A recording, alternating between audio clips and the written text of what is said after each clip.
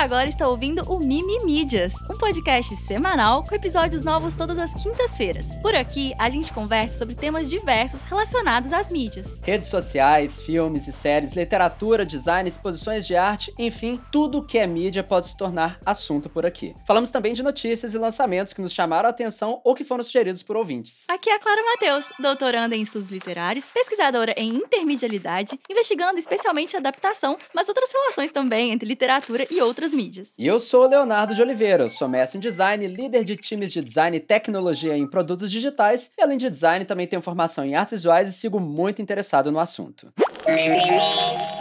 É bom ter você aqui no Mimimídias! E aí, Clara? Tudo bem por aí? Como é que vão as coisas? Tudo bem por aqui, Léo. Fiz uma coisa recentemente que me deixou muito feliz, que foi revisitar uma praia que eu amo, e que aí eu descobri que é realmente a minha praia favorita na vida, assim, um dos lugares mais especiais que eu já estive, que é a Praia de Tourinhos, em São Miguel do Gostoso.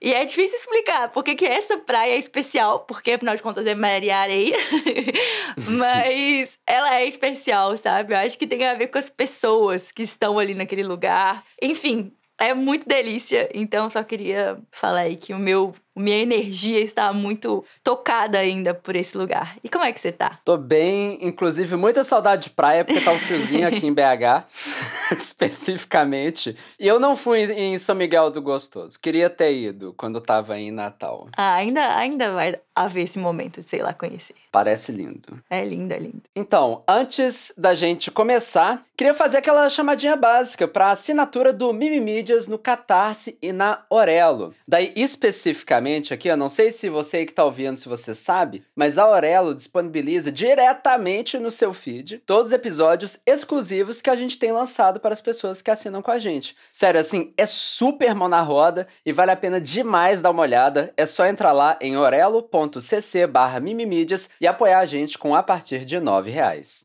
Então, Clara, eu não sei se você viu, mas a Anitta lançou um novo clipe, chama Funk Rave. Você viu? Sim, eu Primeiras assisti, impressões? É um clipe bonito, né? E é um clipe no qual ela tá... Uma música na qual ela tá desfilando toda aí a sua... Como é que eu falo? Habilidades linguísticas. Isso, exatamente. Dança com a língua, né? Isso é uma coisa que me chamou muita atenção, inclusive. Bom, eu vou falar um pouco, né, sobre o clipe, né? O clipe da música Funk Rave é mais ou menos assim. Pra começar, ele começa com uma batida bem clássica de funk, né? No comecinho, sem nada da pega internacional mais pop da Anitta lá no começo. A gente já vai vendo imagens de casas em tijolinhos laranjas e algo que parece alguma comunidade de periferia. Pessoas dançando, galera jogando bola, mesas de plástico, churrasco e um balanço de cor quente com leve esverdeado e contraste um pouco menor, remetendo visualmente a um lo-fi ali meio videocassete, que é praticamente, Clara, o mesmo balanço de cores que a gente vai ver lá no clipe Vai Malandra. Inclusive, eu tava até comparando os dois, assim. E assim que começou, eu tava assistindo com meu companheiro, ele falou, uai, Vai Malandra? Porque, tipo assim, ele evoca diretamente o Vai Malandra, né? Eu acho que tem muito a ver justamente com esse tratamento de cor. E, inclusive, até me fez pensar naquele meme, eu acho que do Breaking Bad, não sei, né? Que o México, ele tem uma cor específica no seriado, né? Nova York tem uma outra, não sei se no Breaking Bad, mas no cinema de forma geral. Aí eu acho que essa é a cor Rio de Janeiro da Anitta. Essa vibe, assim. O clipe, né, ele é cantado em 3 línguas, que nem a Clara mencionou aí, que ela exercita ali as suas capacidades linguísticas. Primeiro, né, tem inglês só no comecinho ali, espanhol na grande maioria, e com uma pitadinha de português, mais especificamente carioquês, em um momento específico ali da letra. O que meio que amarra, assim, no meu entender, parte da trajetória, né, internacional buscada pela Anitta nos lançamentos do Checkmate, lá de 2017, com as músicas Vai Malandra, que a gente tá falando aqui, que esse clipe meio que faz referência direto, e também o Downtown, principalmente, que é aquela música mais famosa cantada em espanhol, assim. E é muito claro que tem o Brasil nesse clipe, mas é menos celebratório do que o Vai Malandra, sobre os elementos específicos culturais daqui. E tem o espanhol e o inglês, mas sem a pretensão glamourosa do Downtown e as outras músicas lá em inglês do Checkmate. Eu achei a mistura bem interessante. Daí, Clara, eu vou falar algumas imagens do clipe que mais me chamaram a atenção e que a gente vai vendo ali ao longo do que ela vai mostrando. Primeiro, tem um grande grafite escrito Boss Bitch, que se repete várias vezes ao longo do clipe. Tem também um menino correndo atrás de uma galinha, que remete talvez à entrada do filme Cidade de Deus. Isso aparece em uns 2 ou 3 momentos ao longo do clipe. É bem pontual, assim, você tem que estar prestando atenção para poder captar. Tem uma moça bronzeando com biquíni pequeno, bem parecido, biquíni preto e pequeno, né? Bem parecido com o do clipe do Vai Malandra. Então faz referência direta até na forma como a moça mexe no biquíni. Tem a dancinha mandatória do TikTok no meio, que agora não dá pra fazer clipe sem isso, especificamente. Tem os moços tudo que joga futebol com o cabelo do Ronaldo Fenômeno, da Copa do Penta lá de 2002, com a cabeça toda raspada, exceto a parte frontal logo acima da testa. E a sequência de imagens no final do clipe, né? E uma série de outras imagens ao longo do clipe que fazem referências bem sexuais. No entanto, eu acho até meio cômico, assim, né? Lembra aquele take daqueles filmes do Austin Powers, que as pessoas vão ter uma fala que vai se referir à genitália masculina, mas sempre na hora que a pessoa vai falar a palavra, tem um corte pra alguma outra coisa. Enfim, são imagens que fazem referências com metáforas literais até demais, mas que eu achei super divertido, assim. Tem furadeira na parede, uma pessoa chupando gomos de laranja, batendo martelo na parede, tomando chup-chup, champanhe estourando e por aí vai. Enfim, achei um clipe interessante. Claro, tem alguns pensamentos sobre essas imagens, observações. Então, tinha tempo que a gente não falava dela aqui, né? É verdade. Chegou até ser meme de que, de uma forma ou outra, a Anitta sempre aparecia nos podcasts do Mídias, mas tem um tempo que a gente não falava dela. É difícil de contorná-la, porque os lançamentos dela acabam sempre fazendo muito barulho. Mas nesse caso específico, eu sinto que o clipe é uma obra mais interessante do que a música. Não sei se você ficou com essa sensação. Porque, afinal de contas, assim, você tá falando da questão visual, mas não deixa de ser, né, um elemento e que a música é outro. E o que mais me chamou a atenção é que a música, sei lá, eu não achei nada de marcante, enfim. Música é assim, a gente costuma ter que ouvir de novo. Às vezes eu já ouvi de umas 5 vezes e agora eu tô adorando. Ah, você tá curtindo a música. Tô. Mas eu concordo, acho que o clipe, ele me chamou mais atenção e despertou mais interesse do que a música, particularmente, assim. Enfim, eu gosto muito da produção audiovisual da Anitta de maneira geral. Claro que nada é perfeito, né? Nesse clipe especificamente, aí se você vai entrar na letra, algumas mensagens passadas imageticamente, até bem explícitas, não tô falando de questão sexual não, podem ser problemáticos, que é, por exemplo, o discurso que vai atrelar necessariamente libertação ao dinheiro, uma coisa mais do individual, mas enfim, né, de toda forma, é muito interessante tudo. Quase sempre eu gosto do apelo visual e musical que ela costuma lançar, então eu vou deixar na descrição desse episódio pra quem quiser ver o link do clipe Funk Rave da Anitta. Eu achei bem legal.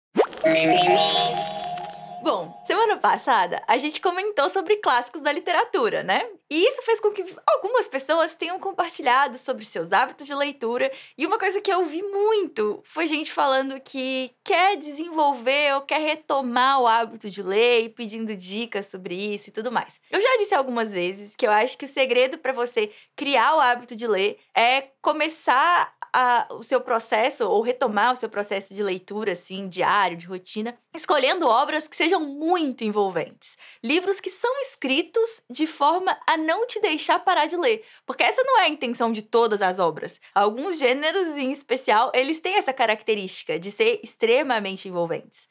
Então, hoje, o que eu vou fazer, além de dar essa dica, é recomendar um livro específico que é muito assim. E que ele foi tão assim pra mim, gente, que a última metade do livro, que são, tipo, umas 200 páginas, eu li num fôlego só. Tipo, eu acho que eu nem me mexi, sabe? Eu fiquei só mexendo o olho, assim, lendo, e aí eu nem vi a página acabar, e quando eu percebi que o livro acabou, eu falei, ai, meu Deus! Acabou, foi... eu gostei da forma... Não é que eu não gostei do fim, eu achei que amarra bem, mas sabe quando você fica meio chateado, porque você tava muito dentro da experiência? Foi bem isso. Tá, mas chega de suspense, né? Qual que é o livro que eu estou falando? O livro é Filhos da Esperança, escrito por P.D. James. A história do livro é o seguinte, sério, eu acho muito legal. A ideia é que, do nada, as pessoas param de nascer no mundo inteiro. A humanidade inteira fica infértil. E esse livro se passa 25 anos depois de nenhuma pessoa nascer no mundo. E com o passar dos anos, né, naturalmente, a humanidade vai envelhecendo, a quantidade de pessoas do mundo vai diminuindo drasticamente a cada ano, e todas as pessoas que estão vivas são todas adultas, né? Todo mundo tem mais de 25 anos. E possivelmente, essas pessoas que estão vivas serão as últimas da história da humanidade. Então, é um clima de despedida para algumas pessoas e de muito desespero para outras. Ô, Léo, o Cuarón, Alfonso Cuarón, ele produziu uma adaptação desse filme em 2006. Você conhece o filme Filhos da Esperança? Conheço demais, demais. E, inclusive, você falou aí, ó, de terminar de ler o livro todo num fôlego só. E esse engajamento que é provocado, eu sentia a mesma coisa no filme, assim, que ele tem uns planos sequências que são muito envolventes, assim, tensíssimos. E aí, eu ficava o tempo todo na ponta da cadeira e, mais especificamente, do meio pro fim, que as coisas vão ficando mais agitadas. É bem envolvente, bem envolvente. Inclusive, especificamente desse filme, eu não lembrava a última vez que eu tinha chorado no filme. E esse filme aí me emocionou. Ele me emocionou. Não sei se tem a ver com o meu momento, também que eu tava no dia, mas que é bem, enfim, engajante emocionalmente, vou falar isso, assim. Bem legal, filme bom, filme bom. Pois é um filme bem massa. E eu gostei que você falou desses takes enormes, né? Porque, tipo, são plano sequência de ação, né? Então, tipo, é muito cabuloso, é muita coisa acontecendo sem corte. É muito legal. Mas assim, filmão. Quem tá ouvindo tem grande chance de lembrar, porque foi indicado a 3 prêmios no Oscar. Tá em várias listas de melhores filmes do ano, né? Enfim. E eu só assisti o filme depois de ler o livro. Eu não conhecia o filme. E bom, né? Você sabe, acho que quem tá ouvindo também sabe, que eu amo adaptação. Adaptação é o assunto que eu pesquiso no doutorado. E eu já disse 1 milhão de vezes que uma adaptação não deve nenhum tipo de fidelidade à fonte. Mas você acredita, Léo, que eu me peguei na defensiva assistindo esse filme depois de ler o livro? Tipo, pensando, mas tá diferente. Eu acho que é um reflexo natural. A gente fica comparando, né? Fica comparando. Mas eu não costumo me sentir assim. Eu costumo achar bem-vindas as mudanças, sabe? Eu costumo ter... Eu eduquei minha forma de assistir. Mas é porque eu acho que, especificamente, tem algumas questões da construção do mundo que o livro resolve melhor, sabe? Tipo assim, então são mudanças que eu ficava meio assim, mas por quê, sabe? Eu não vejo como isso contribui. Enfim, de qualquer forma, filmão, mas eu sinto que o livro é muito mais bem resolvido. Tem gente que acha, né, que o que é mais importante numa adaptação é que você consiga comunicar o que o livro, né, te fez sentir. E aí, nesse sentido de ser super engajante, super envolvente, aí eu preciso concordar com você que esse aspecto foi bem transposto aí pro cinema. Mas o que eu acho que mais me pega é que os personagens do livro são muito mais carismáticos. Especialmente o protagonista, ele tem muito mais dimensão, sabe? A única exceção disso é o Jasper Palmer. Você lembra do Jasper? Que é o amigo idoso que mora na floresta? Que é interpretado pelo Michael Caine? Sei, simpaticíssimo. Maravilhoso, simpaticíssimo, né? E depois eu fui ver, inclusive, numa entrevista, que o Cuarón conta que o Michael Caine baseou esse personagem no John Lennon. Ok. Que o Michael Caine era amigo pessoal, né, do John Lennon. E aí, nessa construção, ele se baseou na forma como o John Lennon falava, a cadência. E o Jasper é como ele imaginou que o John Lennon seria se o John Lennon tivesse tido a oportunidade de envelhecer. Então, foi um personagem muito especial pro Michael Caine. E aí, a gente vê o filme, a gente sente que a gente tá assistindo uma performance especial. Então, eu acho que, em termos de desenvolvimento de personagem, eu acho que a diferença que eu acho bem-vinda no filme é basicamente nesse personagem. E aí, Clara, você falando especificamente sobre essas diferenças, né, entre o filme, livro e especificamente ficção científica, a gente vê que isso acontece às vezes, né? Fiquei até pensando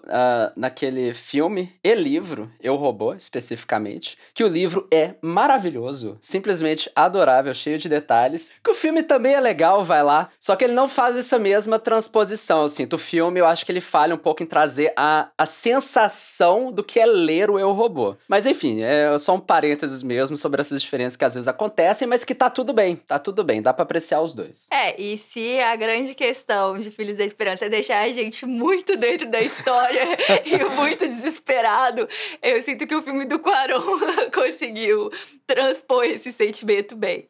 Mas é legal, assim, ter contato com essas duas obras e fazer esse paralelo. Mas enfim, O protagonista do livro, já que a gente tá falando dos paralelos, ele é totalmente diferente do protagonista do filme. E eu aprendi a amar o protagonista desse livro, que é um professor de história de meia-idade, que ele tá numa crise de meia-idade agravada pelo fato de que a humanidade está acabando. Ele é um professor de Oxford, mas uma das consequências desse eminente fim da humanidade é que as pessoas perderam interesse em estudar, especialmente história. Porque uma das consequências de você não ter um futuro é que o interesse de estudar o passado diminui drasticamente. Enfim, muita coisa mudaria na cultura, na forma da gente viver a nossa vida, da gente pensar sobre relacionamentos, se as pessoas parassem de nascer. E aí a P.D. James vai fazer isso no livro. Várias especulações sobre como seria um futuro distópico, né? Nesse sentido. E aí não só sobre educação, mas também o que aconteceria com a política institucional. O que aconteceria com o sistema penal, com política de imigração. O que aconteceria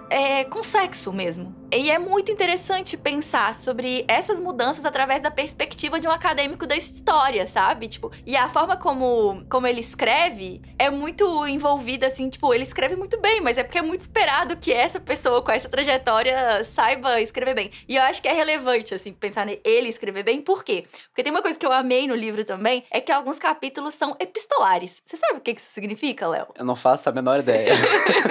Epistolares? Epistolar, sabe? Ok. Epistolar vem de epístola. Epístola significa carta. E aí um romance epistolar é um romance, né, que é escrito através de cartas, mas também que pode ser escrito através de entrada de diário, de e-mail, enfim, todo tipo de documento. Até, sei lá, notícias de jornal. Sabe como? Uhum. E aí, no caso desse livro, alguns capítulos são entradas de diário do protagonista. E isso faz com que a gente crie, né, um vínculo com ele. Porque ler o diário de alguém permite um nível especial de acesso à forma como essa pessoa pensa, como essa pessoa sente. E no contexto da distopia, isso é muito forte, porque a pessoa necessariamente tá questionando várias coisas e passando por uma crise muito profunda. Gente, eu não quero dar detalhe, eu não quero estragar a experiência de ninguém, mas assim, esse narrador, ele começa a ter que enfrentar todo tipo de conflito que vocês vão imaginar, assim, conflitos familiares, políticos, românticos, enfim, é foda. E uma das coisas que explica por que esse livro em particular é muito envolvente é o histórico dessa autora, né? Porque a P.D. James é uma autora que ela é muito conhecida entre leitores de thriller e de romance policial, porque ela escreveu vários livros desse gênero. Ela é basicamente uma autora de histórias de detetive. Então ela é treinada dentro desse gênero que faz a gente fissurado e querendo ler mais. Então junta isso com a pegada da ficção científica. E assim, Léo, sabe o que é mais doido? É que mesmo tendo sido adaptado pro cinema por um diretor foda, e a adaptação ser um filme que é muito marcante, que foi um tremendo sucesso de crítica, esse livro ainda é inédito no Brasil. Um absurdo. Um absurdo. Não, era inédito no Brasil. Porque Filhos da Esperança finalmente está sendo lançado pela editora Aleph, com tradução da Aline Sorto Pereira e capa da Giovanna Cianelli. Finalmente, quem amou esse filme vai poder ler o livro, quem amar o livro vai poder assistir o filme e viver esse prazer aí único da adaptação, que é essa repetição com diferença e ficar brincando aí com esse jogo de 7 erros, que é uma delícia, né? Buscar por similaridade entre obras, pensar sobre o papel das diferenças, enfim. Pra você que se interessou e que vai estar em São Paulo no dia 4 de julho, saiba que vai ter um evento de lançamento com a exibição de Filhos da Esperança a partir das 19h30, lá no Petra Belas Artes. Além de assistir o filme, já dá pra comprar um combo com um livro lá mesmo, né? E outros livros do catálogo da Aleph vão estar disponíveis por lá. E tem muito livro, muito massa no catálogo da Aleph. E se você comprar o ingresso antecipado no site, você garante um desconto adicional na compra do livro. O lançamento oficial de Filhos da Esperança é no dia 4 de julho, então dá uma olhada, porque dependendo de quando você estiver ouvindo esse episódio, o livro ainda pode estar com desconto de pré-venda. Eu vou deixar o link na descrição para quem não quiser perder a chance. E na guarda do livro, você encontra um QR Code que permite acessar a Órbita, que é uma plataforma de universo expandido, com mais conteúdo sobre a obra e sobre a autora. Gente, eu tô muito, muito feliz de falar desse livro pra vocês. É uma leitura que eu adorei e que eu acho que vocês também vão gostar. E agora eu quero ouvir aí uma salva de palmas pra essa parceria. Uhul! Muito obrigada, Aleph, por acreditar no Minimídias e por convidar a gente pra essa divulgação.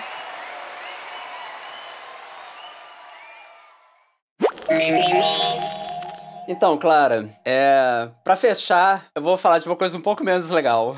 Eu queria continuar falando do livro Filhos da Esperança e tudo mais, porque, enfim.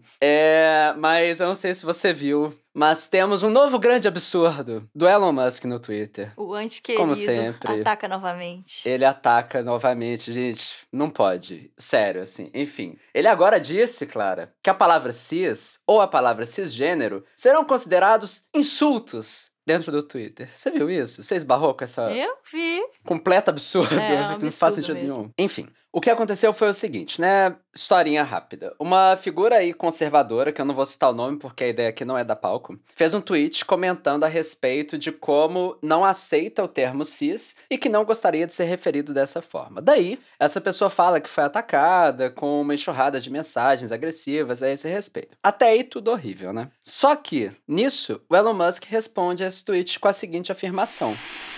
Assédio repetido e direcionado contra qualquer conta vai ter como consequência para as contas assediadoras, no mínimo, suspensões temporárias. Nessa plataforma, as palavras cis e cisgênero são consideradas insultos. Algum comentário sobre isso, Clara? Nossa, muitos comentários. Eu tenho, infinitos comentários, mas eu tenho certeza que você vai comentar. Deixa eu te ouvir aí, e aí depois a gente conversa. Primeira coisa, assim, eu achei que fazia sentido para entender o porquê absolutamente não é ok o Twitter categorizar o termo cis como insulto, a gente entender exatamente o que querem dizer as palavras cis e cisgênero, né? Porque assim, eu sei que essas palavras, elas já são de comum conhecimento, já faz parte do nosso dia a dia, mas eu acho também que não custa aqui explicar, porque vai lá que alguém tá escutando, não sabe, às vezes tem vergonha de perguntar, não sei. Enfim, só pra alinhar isso. Segundo o dicionário Priberan, e pequeno parênteses, claro, eu fui pensar em dicionário confiável na internet, eu me dei conta que eu não sabia de nenhum específico. Priberan é ok. Priberan é bom. Ok, Ótimo. Bom é muito. Tá, Mas ok, é ok. justo. Ok, Não, é só ótimo. assim, bom é muito porque dicionário bom é uma coisa muito difícil. Mas enfim, um dia a gente pode conversar sobre dicionário. Não vem ao Dicionário caso. enquanto fonte, né? Enfim. Não vem ao caso. Mas é ok. Mas serve aqui. Ok. Pro nosso contexto serve. Enfim. Segundo o dicionário Priberan, cisgênero é relativo a ou quem tem uma identidade de gênero idêntica ao sexo que foi atribuído à nascença, por oposição a transgênero. Exemplo, pessoa cisgênero. E já enquanto cis, o Priberan define como prefixo, elemento que significa para cá ou a quem, de. Né, um exemplo cisdanubiano, sei lá o que isso quer significar. Mas nesse contexto específico, a gente entende que cis seria uma forma reduzida de se referir a cisgênero, né? Enfim. Eu não sei se é a melhor definição, que nem, claro, acabamos de falar, né? Se dicionário é exatamente o melhor lugar pra gente encontrar essas descrições, mas eu acho que essa definição aqui, ela é suficiente, né? Cisgênero é quando você se identifica com o sexo atribuído quando você nasceu. É uma descrição. Nada aqui dessa palavra tem a respeito de juízo de valor ou carga simbólica negativa, até onde eu consigo ver, pelo menos. Até aí tudo bem com essa definição? Suave? Sim, é isso mesmo.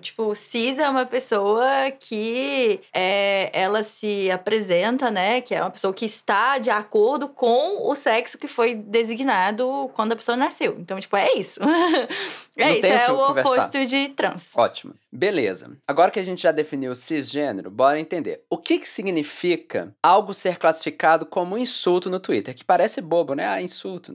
Não é bobo. Significa o seguinte, que a plataforma poderá aplicar medidas restritivas contra o tweet em específico que contém o insulto e abuso, ou poderá aplicar medidas contra a própria conta que publicou o tweet. E aí eu vou falar um pouco de quais são essas medidas sobre insultos, tá? De forma geral, que o Twitter coloca lá nas medidas corretivas da plataforma. Então, o que pode acontecer? O tweet em questão pode ter a sua visibilidade e alcance diminuídos, né? Como não aparecer em resultados de pesquisa, não aparecer na página pra você, ter restrição de curtida, respostas, compartilhamentos e por aí vai. O tweet pode ser impedido de ter anúncios ao lado. você pode receber uma solicitação para remover aquele tweet. Você pode receber uma marcação no seu tweet com aquelas notas de comunidade, não sei se vocês já viram, mas quem já viu sabe que elas podem ser um pouco tendenciosas e, enfim, né, ali tanto na sua aplicação quanto nas informações, dependendo das circunstâncias, eu já esbarrei com algumas coisas meio problemáticas nesse contexto.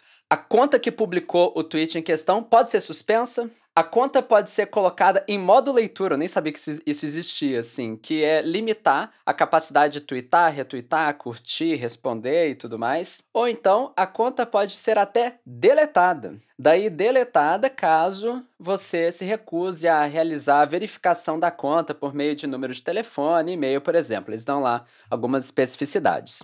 Daí, assim, quanto a medidas contra abuso de verdade e insultos reais na plataforma, eu acho que faria sentido, né, essas perspectivas. Só que tem um problema, né, Clara? Cis e cisgênero não são insultos, né?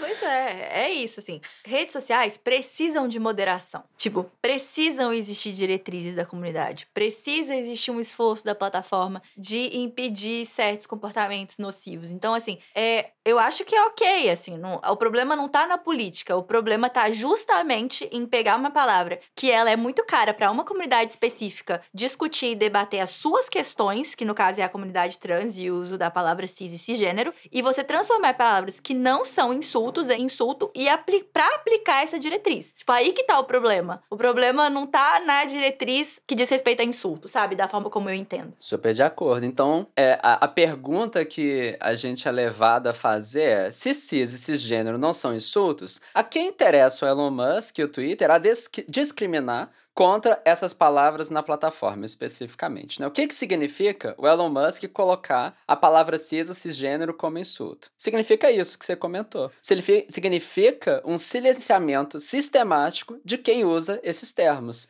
Daí, quem que usa esses termos? Bom, justamente a comunidade trans e pessoas que se manifestam a favor de pautas sociais relacionadas a pessoas trans e que se manifestam contra a transfobia, LGBTfobia e outro tipo de coisa do tipo. Significa uma tentativa de calar e de interromper o debate sobre o tema, o que é um absoluto absurdo, dado aquela afirmação do Elon Musk lá, antes de comprar o Twitter, né, que ele teria ido atrás de comprar a plataforma porque era a grande praça aberta do mundo, né, e no caso, aqui a gente vê que praça aberta do mundo só para alguns, né, é um pouco essa a ideia. E a questão da liberdade de expressão, né? Tipo, que liberdade de expressão é essa que é tão cara pra ele, né? Desde que as pessoas não estejam falando do assunto que ele não quer que as pessoas falem. E aí o que eu acho que é muito importante é pensar, não, tipo, beleza, mas se a gente tá falando da comunidade trans, por que justamente a palavra cis seria uma palavra importante pra esse debate? Não, é assim, é porque é uma questão da filosofia, de pensamento de uma coisa sobre o que a coisa não é. Tipo, uma das formas de pensar em definição é através de oposto. Tipo, eu vou entender uma coisa pra entender aquilo que é diferente dessa coisa.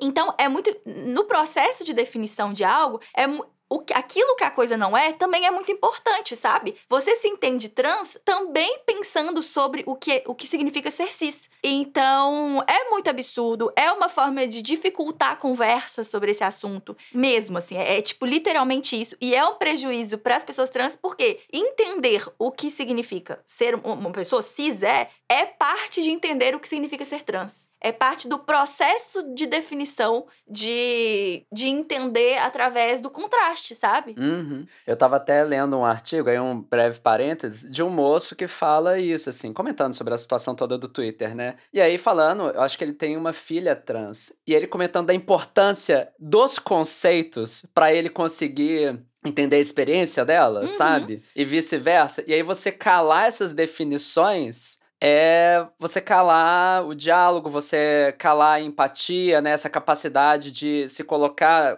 no calçado do outro, no lugar do outro, dentro da possibilidade. A gente nunca consegue totalmente se colocar no lugar do outro, né? Mas ele falava dessa dor especificamente, que eu achei bem triste, assim, na verdade, né? E aí, para complementar esse contexto todo, eu queria compartilhar outros fatos que eu li a respeito dessa situação, né? Primeiro, tem um artigo da Business Insider da última semana em que eles afirmam que não há uma menção direta ao termo cis ou cisgênero nas políticas de comunidade do Twitter ainda. Então, pelo menos isso, né? Mas que é notável, e eu vou ter que concordar, é notável a inclinação do Elon Musk em fazer anúncios que impactam diretamente toda a plataforma e usuários do Twitter a partir do seu perfil pessoal e a partir dos caprichos pequenos que vem ali da própria cabeça dele, né? A gente já viu isso acontecer em alguns momentos. Eu fico lembrando especificamente a doideira dele ter trocado lá a logo do Twitter pela imagem do Doge, assim, tipo, o quão pessoal isso é, né, assim, e outros interesses, enfim, tudo errado, tudo errado. Isso para não falar no total descaso da plataforma quando questionada sobre essa questão. E lá no artigo eles falam, né, que quando eles tentaram entrar em contato com o Twitter, o site teria sido respondido, né, com uma mensagem automática que, claro, né, não fala nada sobre o assunto aqui em particular. E essa, Clara, não é a primeira medida no Twitter contra pessoas trans, pelo Elon Musk. Em artigo lá da Olhar Digital, eles comentam que em abril de 2023, o Twitter teria retirado, meio que na surdina mesmo, assim, sem comentar e fazer alarde a respeito, teria retirado as políticas específicas que a plataforma tinha para proteger pessoas trans de discurso de ódio. Isso para não falar do tanto de absurdo que o próprio Elon Musk já tweetou na sua conta pessoal. E você sabe a fofoca, né? De por que ele ficou obcecado com esse assunto? Não, bem rapidinho, assim. Você nunca ouviu falar Não, sobre a fofoca? É que logo depois que ele terminou com a Grimes começaram os rumores de que a Grimes estava namorando uma moça trans. E aí, a partir daí, ele começou nessa cruzada contra pessoas trans. Ai, meu Deus. Sim, ele é minúsculo. Sério, ele é o menor homem do planeta. Sério, ele é... Enfim, Elon Musk. É até difícil de raciocinar sobre o conceito, né? Daí, o que eu queria falar é que esse aqui é mais um... Tá? Mais um passo para um possível eventual afundamento da plataforma que já foi o Twitter. Esse não é o primeiro movimento em direção oposta a qualquer tipo de melhoria na saúde da plataforma, na saúde das pessoas que criam lá dentro, na saúde das pessoas usuárias que estão no Twitter, né? O Elon Musk, desde que ele comprou a plataforma, ele fez demissões em massa que praticamente acabaram, ou ao menos reduziu, né, a capacidade de ação de áreas relacionadas a políticas públicas do Twitter, demitiu o pessoal da área que tratava de direitos humanos e proteção de usuários vulneráveis, né, lá em 2022, além de ter quebrou completamente o sistema de verificação de contas, que trazia credibilidade, ou ao menos alguma credibilidade, para fontes de informação e jornalistas, entre outras ações bem absurdas, que tiram a nossa confiança da plataforma e tornam ela um lugar cada vez mais hostil para se estar, ainda mais quando se fala de grupos minoritários, né? Em outras palavras, tá cada vez mais difícil de se estar no Twitter e cada vez mais difícil de se ter boas esperanças para essa plataforma. Gente, eu não sei se você notou, mas no Spotify a gente tem deixado uma caixa de perguntas para quem quiser interagir com a gente diretamente pela plataforma. E claro, eu adorei ver a galera nos enchendo de amor no último episódio. E é o lugar em que a gente menos costuma ter interações de vocês aí que nos estão ouvindo. Talvez por ser uma funcionalidade relativamente nova, não sei. Não sei se ajuda no algoritmo também, mas é sempre bom receber umas mensagens de vocês por aqui. Então, se você tá no Spotify, dá uma passadinha lá na caixa de perguntas e fala com a gente o que você achou desse episódio. Ou fala, sei lá, do Mimimídias de forma geral, que a gente quer muito ler. É bem fácil, é só ir lá no episódio, clicar no botão escrito responder e deixar seu comentário. Daí aproveita que você já vai estar aqui e compartilha esse episódio com alguma pessoa querida aí, se você achar que faz sentido. Então, bora de Bibimeio? Bora! Claro, o Mimimêio de hoje é da Moonfrog, lá no nosso Discord, sobre a ideia que a gente conversou lá no último episódio, sobre como que parte do que faz um clássico ser clássico é você ter vergonha de nunca ter lido ele. Mas aí ela traz um outro conceito aqui. Vou ler o comentário.